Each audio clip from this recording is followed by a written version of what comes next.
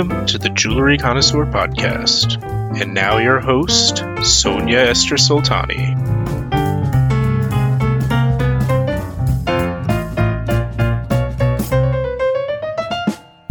Welcome to the Jewelry Connoisseur Podcast. It's the podcast for people in the jewelry industry that want to learn more, and it's also for jewelry lovers who just want to expand their knowledge. Here we talk about everything that has to do with vintage and antique jewelry. I'm your host, Sonia Esther Soltani, the editor-in-chief of Rapaport. I edit a monthly magazine for the trade that covers everything from mining to retail. I'm also editing an online publication called Jewelry Connoisseur, like this podcast, where you can learn about estate jewelry, contemporary design, color gemstones, and diamonds. And I'm curating an Instagram account, Rapaport Jewelry Pro, that is covering the same topics. I hope we can educate as many as possible listeners that are enthusiastic about jewelry. I personally love to learn about jewelry. I love to have exciting guests to tell me more. And I hope that by the end of this new episode, you also feel you've discovered something new about the fascinating world of jewels.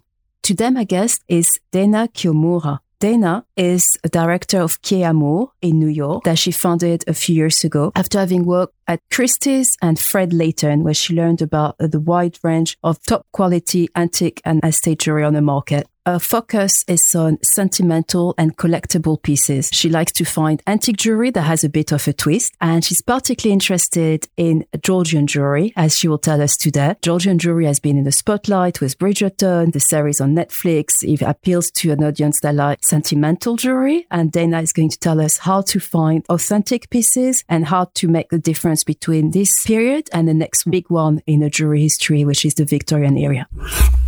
Hi, Dana, joining us from New York. How are you? I'm good, thank you. How are you? Thank you for having me. My pleasure. I'm going to discuss something very romantic today, something trending, Georgian jewelry. People know it, people talk about it, especially since Netflix series has been out. So tell us, why is it so popular right now? I think that, and you're correct, there are a lot of dramas that are being built around the Georgian era, which precedes the Edwardian era, which was very popular with Downton Abbey. Now we have Bridgerton, which is a very popular series that depicts a very romantic period in time that was highly romanticized by authors like Jane Austen, who was a contemporary who wrote at the time.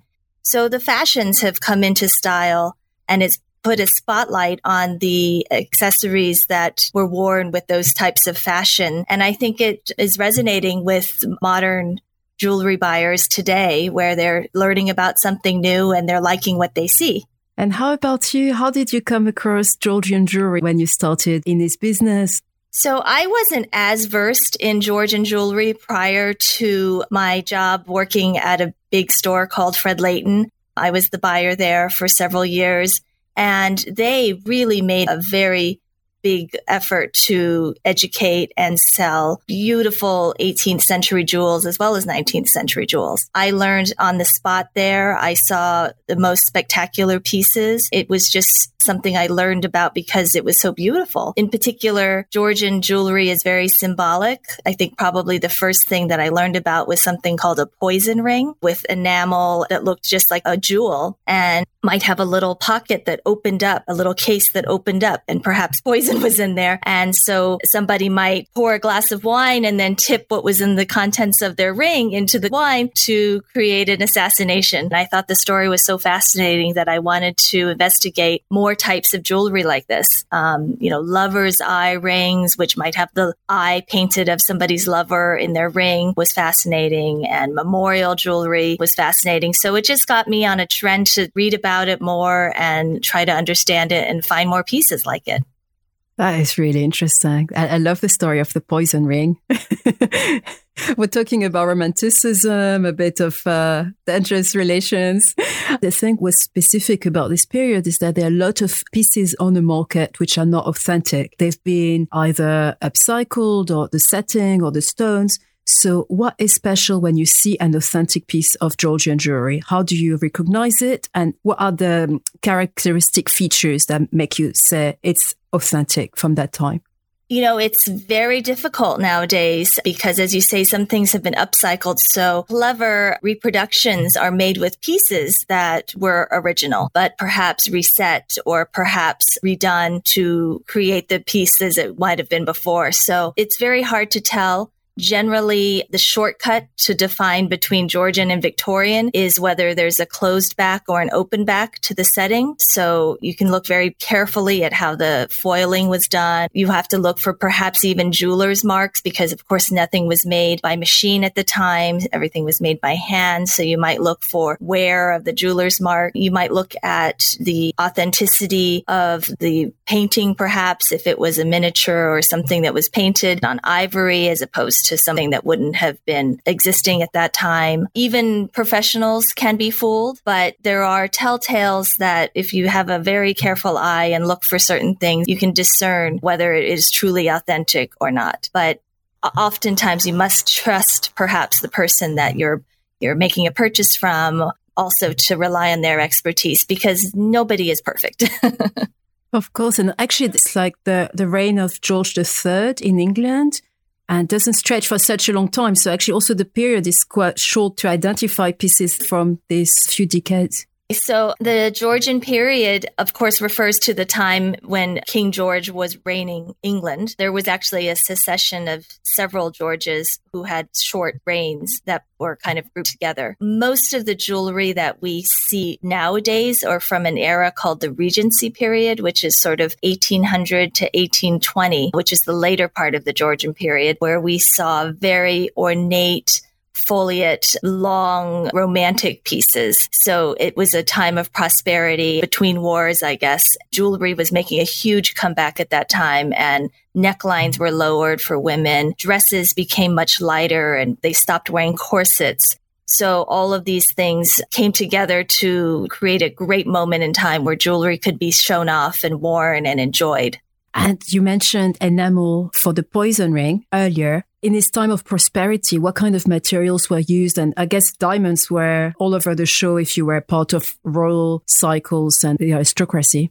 Exactly. For instance, the Golconda mine, I believe, was starting to be mined in 1780. So diamonds were definitely used for nighttime jewels, often set in gold, but covered with silver. So the silver, of course, would make the gold look white. And of course, the diamond would be shown off better. That was certainly the preferred way to set diamonds. But for daytime jewelry, stones such as garnets or agates or pearls, they were set in gold. Of course, there's no platinum at the time, and no white gold. Occasionally you would see rose gold because gold could be just mixed with other metals and alloys. But as I said, many of the pieces you find today that are true 18th century jewels, if they're diamonds, they were set in silver and gold, which of course over time has oxidized. And it makes this, for today on our market, we see the silver with a darkened tarnish to it, which actually I think is probably even what draws people into Georgian jewelry, is that it's not shiny and white anymore, but it has this very nice patina. And that marks the authenticity of it as well, that kind of come from all the wears and tears from all these years. Yes. And you mentioned the foliate motifs. I think, it was a time that floral motifs were very much in fashion. It was the same in France around the same time after, the Pompadour and the Du Barry and Marie Antoinette. They loved their floral motifs. Are there other motifs from their time that specifically characterize Georgian jewelry? Yes, of course, there is an overlap with Victorian, but Georgian jewels had a lot of feathers. The stomacher was sort of a large brooch type of thing that would be worn sort of around the waist. And it was usually very, very foliate, very flowery. So those ideas with bows and things with loops were all used in the stomacher or even for earrings. You'd often see bows hanging what they call a pendeloque, a long, elongated oval shape earring, or a girandole, which refers to three things hanging from a central motif. So things were definitely designed with movement, designed with loops, bows, as I said, feathers, even insects, often very prevalent in Georgian jewelry. And you mentioned the overlap between Georgian and Victorian. For a lot of people starting their collection or starting just to get initiated in jewelry, the morning jewelry, the floral jewelry, the sentimental jewelry, you associated maybe with Victorian jewelry? Yes, for sure. Yes. And are there typical examples that you could give us that would help someone starting to be a jewelry expert to make the difference between the two periods? So when Queen Victoria's reign started, she was very young and she, of course, was beautiful and just newly married. And it was an exciting time in history. But she also was very enthusiastic about jewelry. For instance, Prince Albert gave her a snake ring as her engagement ring. So the snake motif really exploded during her reign. Of course, a lot of the jewelry still contained sentimental and love motifs during her reign. But I think that's just an extension of what was already there in Georgian jewelry. Georgian jewelry had a lot of the closed back and they had a lot more hidden meanings. The acrostic rings were very much a Georgian thing, meaning that stones would be set to spell out a name or a feeling, oftentimes regard or dearest. This is what I mean by hidden meanings. Georgian jewels were always kind of infused with something that appears to be one thing but could be another. I think in the Victorian times, it became just a little bit more commercial, a little bit more easier to find, and maybe less precious. That's very interesting. What do you see when you source the Georgian jewelry? What are you looking for? Obviously, the authenticity, the materials. Is it difficult to source that type of jewelry right now? I think it is. It is hard to find the original, not tampered with piece. And I think that you have to be very careful about the items that you're looking at. At the same time, as I say, it's difficult. I find things and I think, oh my goodness, I've never seen anything like this. It's a great example of something I've only seen in a book, and it still comes around. You still see it. You're looking very carefully at the cuts of the stones, at the way it was set, at the materials it was made with, to make sure that you're correct in your assessment of the time period it came from. These pieces haven't been destroyed yet, and it's always a joy to find something new you've never seen before. The Jewelry Connoisseur Podcast will be back after this break. The Jewelry Connoisseur Podcast is brought to you by Rappaport Jewelry Auctions. Rappaport Jewelry Auctions offers centralized monthly auction markets that provide sellers with liquidity for their jewelry at fair market value prices and give buyers an opportunity to purchase estate jewelry at competitive market prices. Rappaport's auctions consist of unique, estate, vintage, and signed jewelry, expertly curated and incredibly priced. With auctions held each month, there are always excellent buying and selling opportunities. Visit us at jewelryauctions.rappaport.com and register to participate in our upcoming auctions. Do you have any pieces at the moment in your collection that are typical of this period? For me, the bucket list items is a fantastic girandole diamond earring. I've seen several on the market that are spectacular, and I have a smaller version of something that's not quite my bucket list, but very close to it. It's a really beautiful 18th century pendant earring with the girandoles and a little bit of emeralds at the bottom. So I find that to be one of my more coveted pieces. I just recently sold a really nice acrostic ring that was regard. It had really bright rubies and bright diamond in the ring that I was very proud of. And I had also recently sold a beautiful feather set with rose-cut diamonds in silver and gold, very large size. It could have been worn in the hair, could be worn on your lapel. It was really a beautiful tactile piece to hold, and it was lovely. I have many pieces that I covet, but oftentimes they find homes very quickly. Which is great. And I don't know if you're allowed to disclose the information, but who are the collectors? Who are you collectors of Georgian jewelry? Do they have a specific profile? Do you see pattern? You know, I don't think so. I think that there's young ladies that I sell to who will buy lots of different jewelry, but they're drawn to the length of earrings that Georgian jewelry often have, or the sentimental meaning that Georgian jewelry often have. So I think the most visible collector of Georgian jewelry is Anna Wintour, the editor of Vogue. She always is known for her signature colored stone Riviere necklaces that she wears, and they happen to be original from the Georgian period. They're all closed back with foils. She has stones such as aquamarine, garnet, topaz, amethyst, pink topaz. She has all the colors that she stacks and wears almost daily. And she's created a mini trend, actually not probably a huge trend, where many ladies try to replicate that look. And it's not based, I guess, with her, right? It's the real deal. She might have some paste. The colors were important at the time. When it was made, it wasn't so much about the gemstone necessarily. It was about the color or the shape of the stone. And it's not, the good paste Georgian necklaces can command the same types of prices that a real stone one would. You just never know. They're all beautiful. Did they have this tradition as well already in the Georgian times that you see in Victorian times, that people had a replica of their jewelry?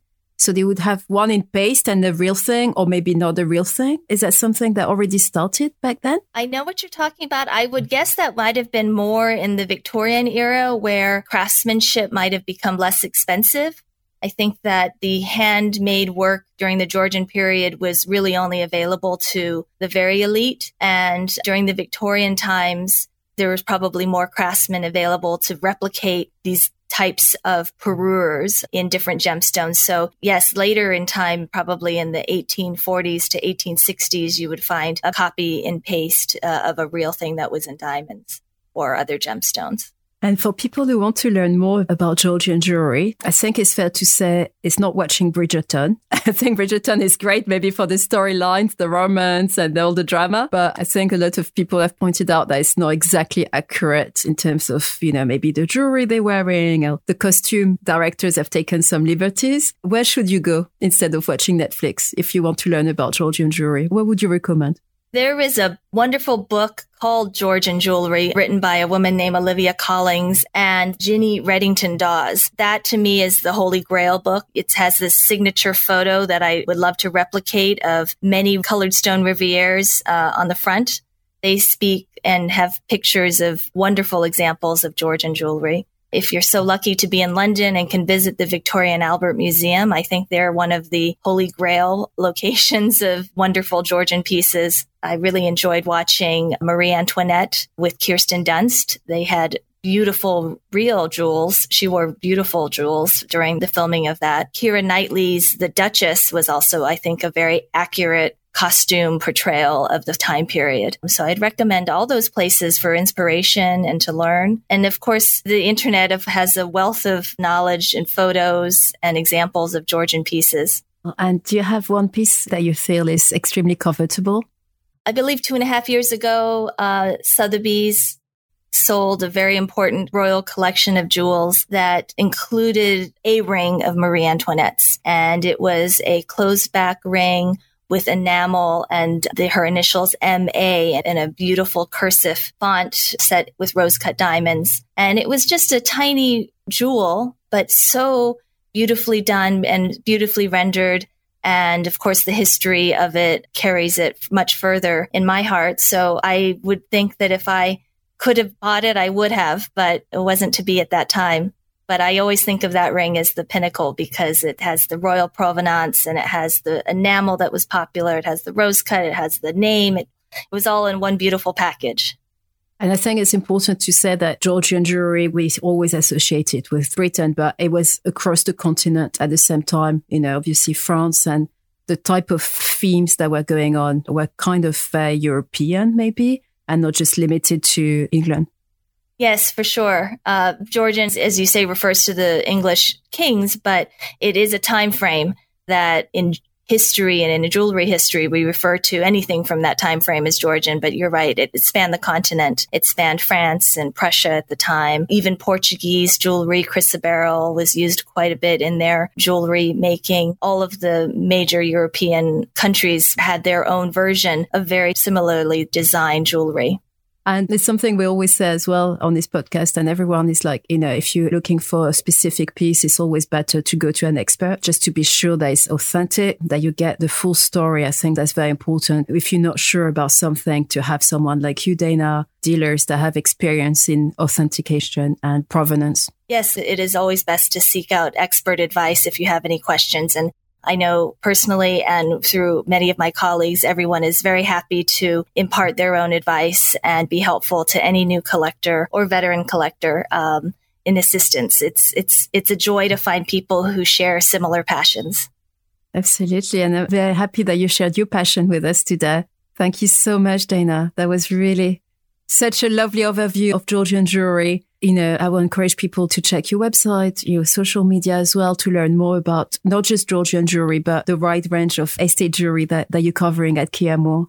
Thank you, Sonia. Thank you.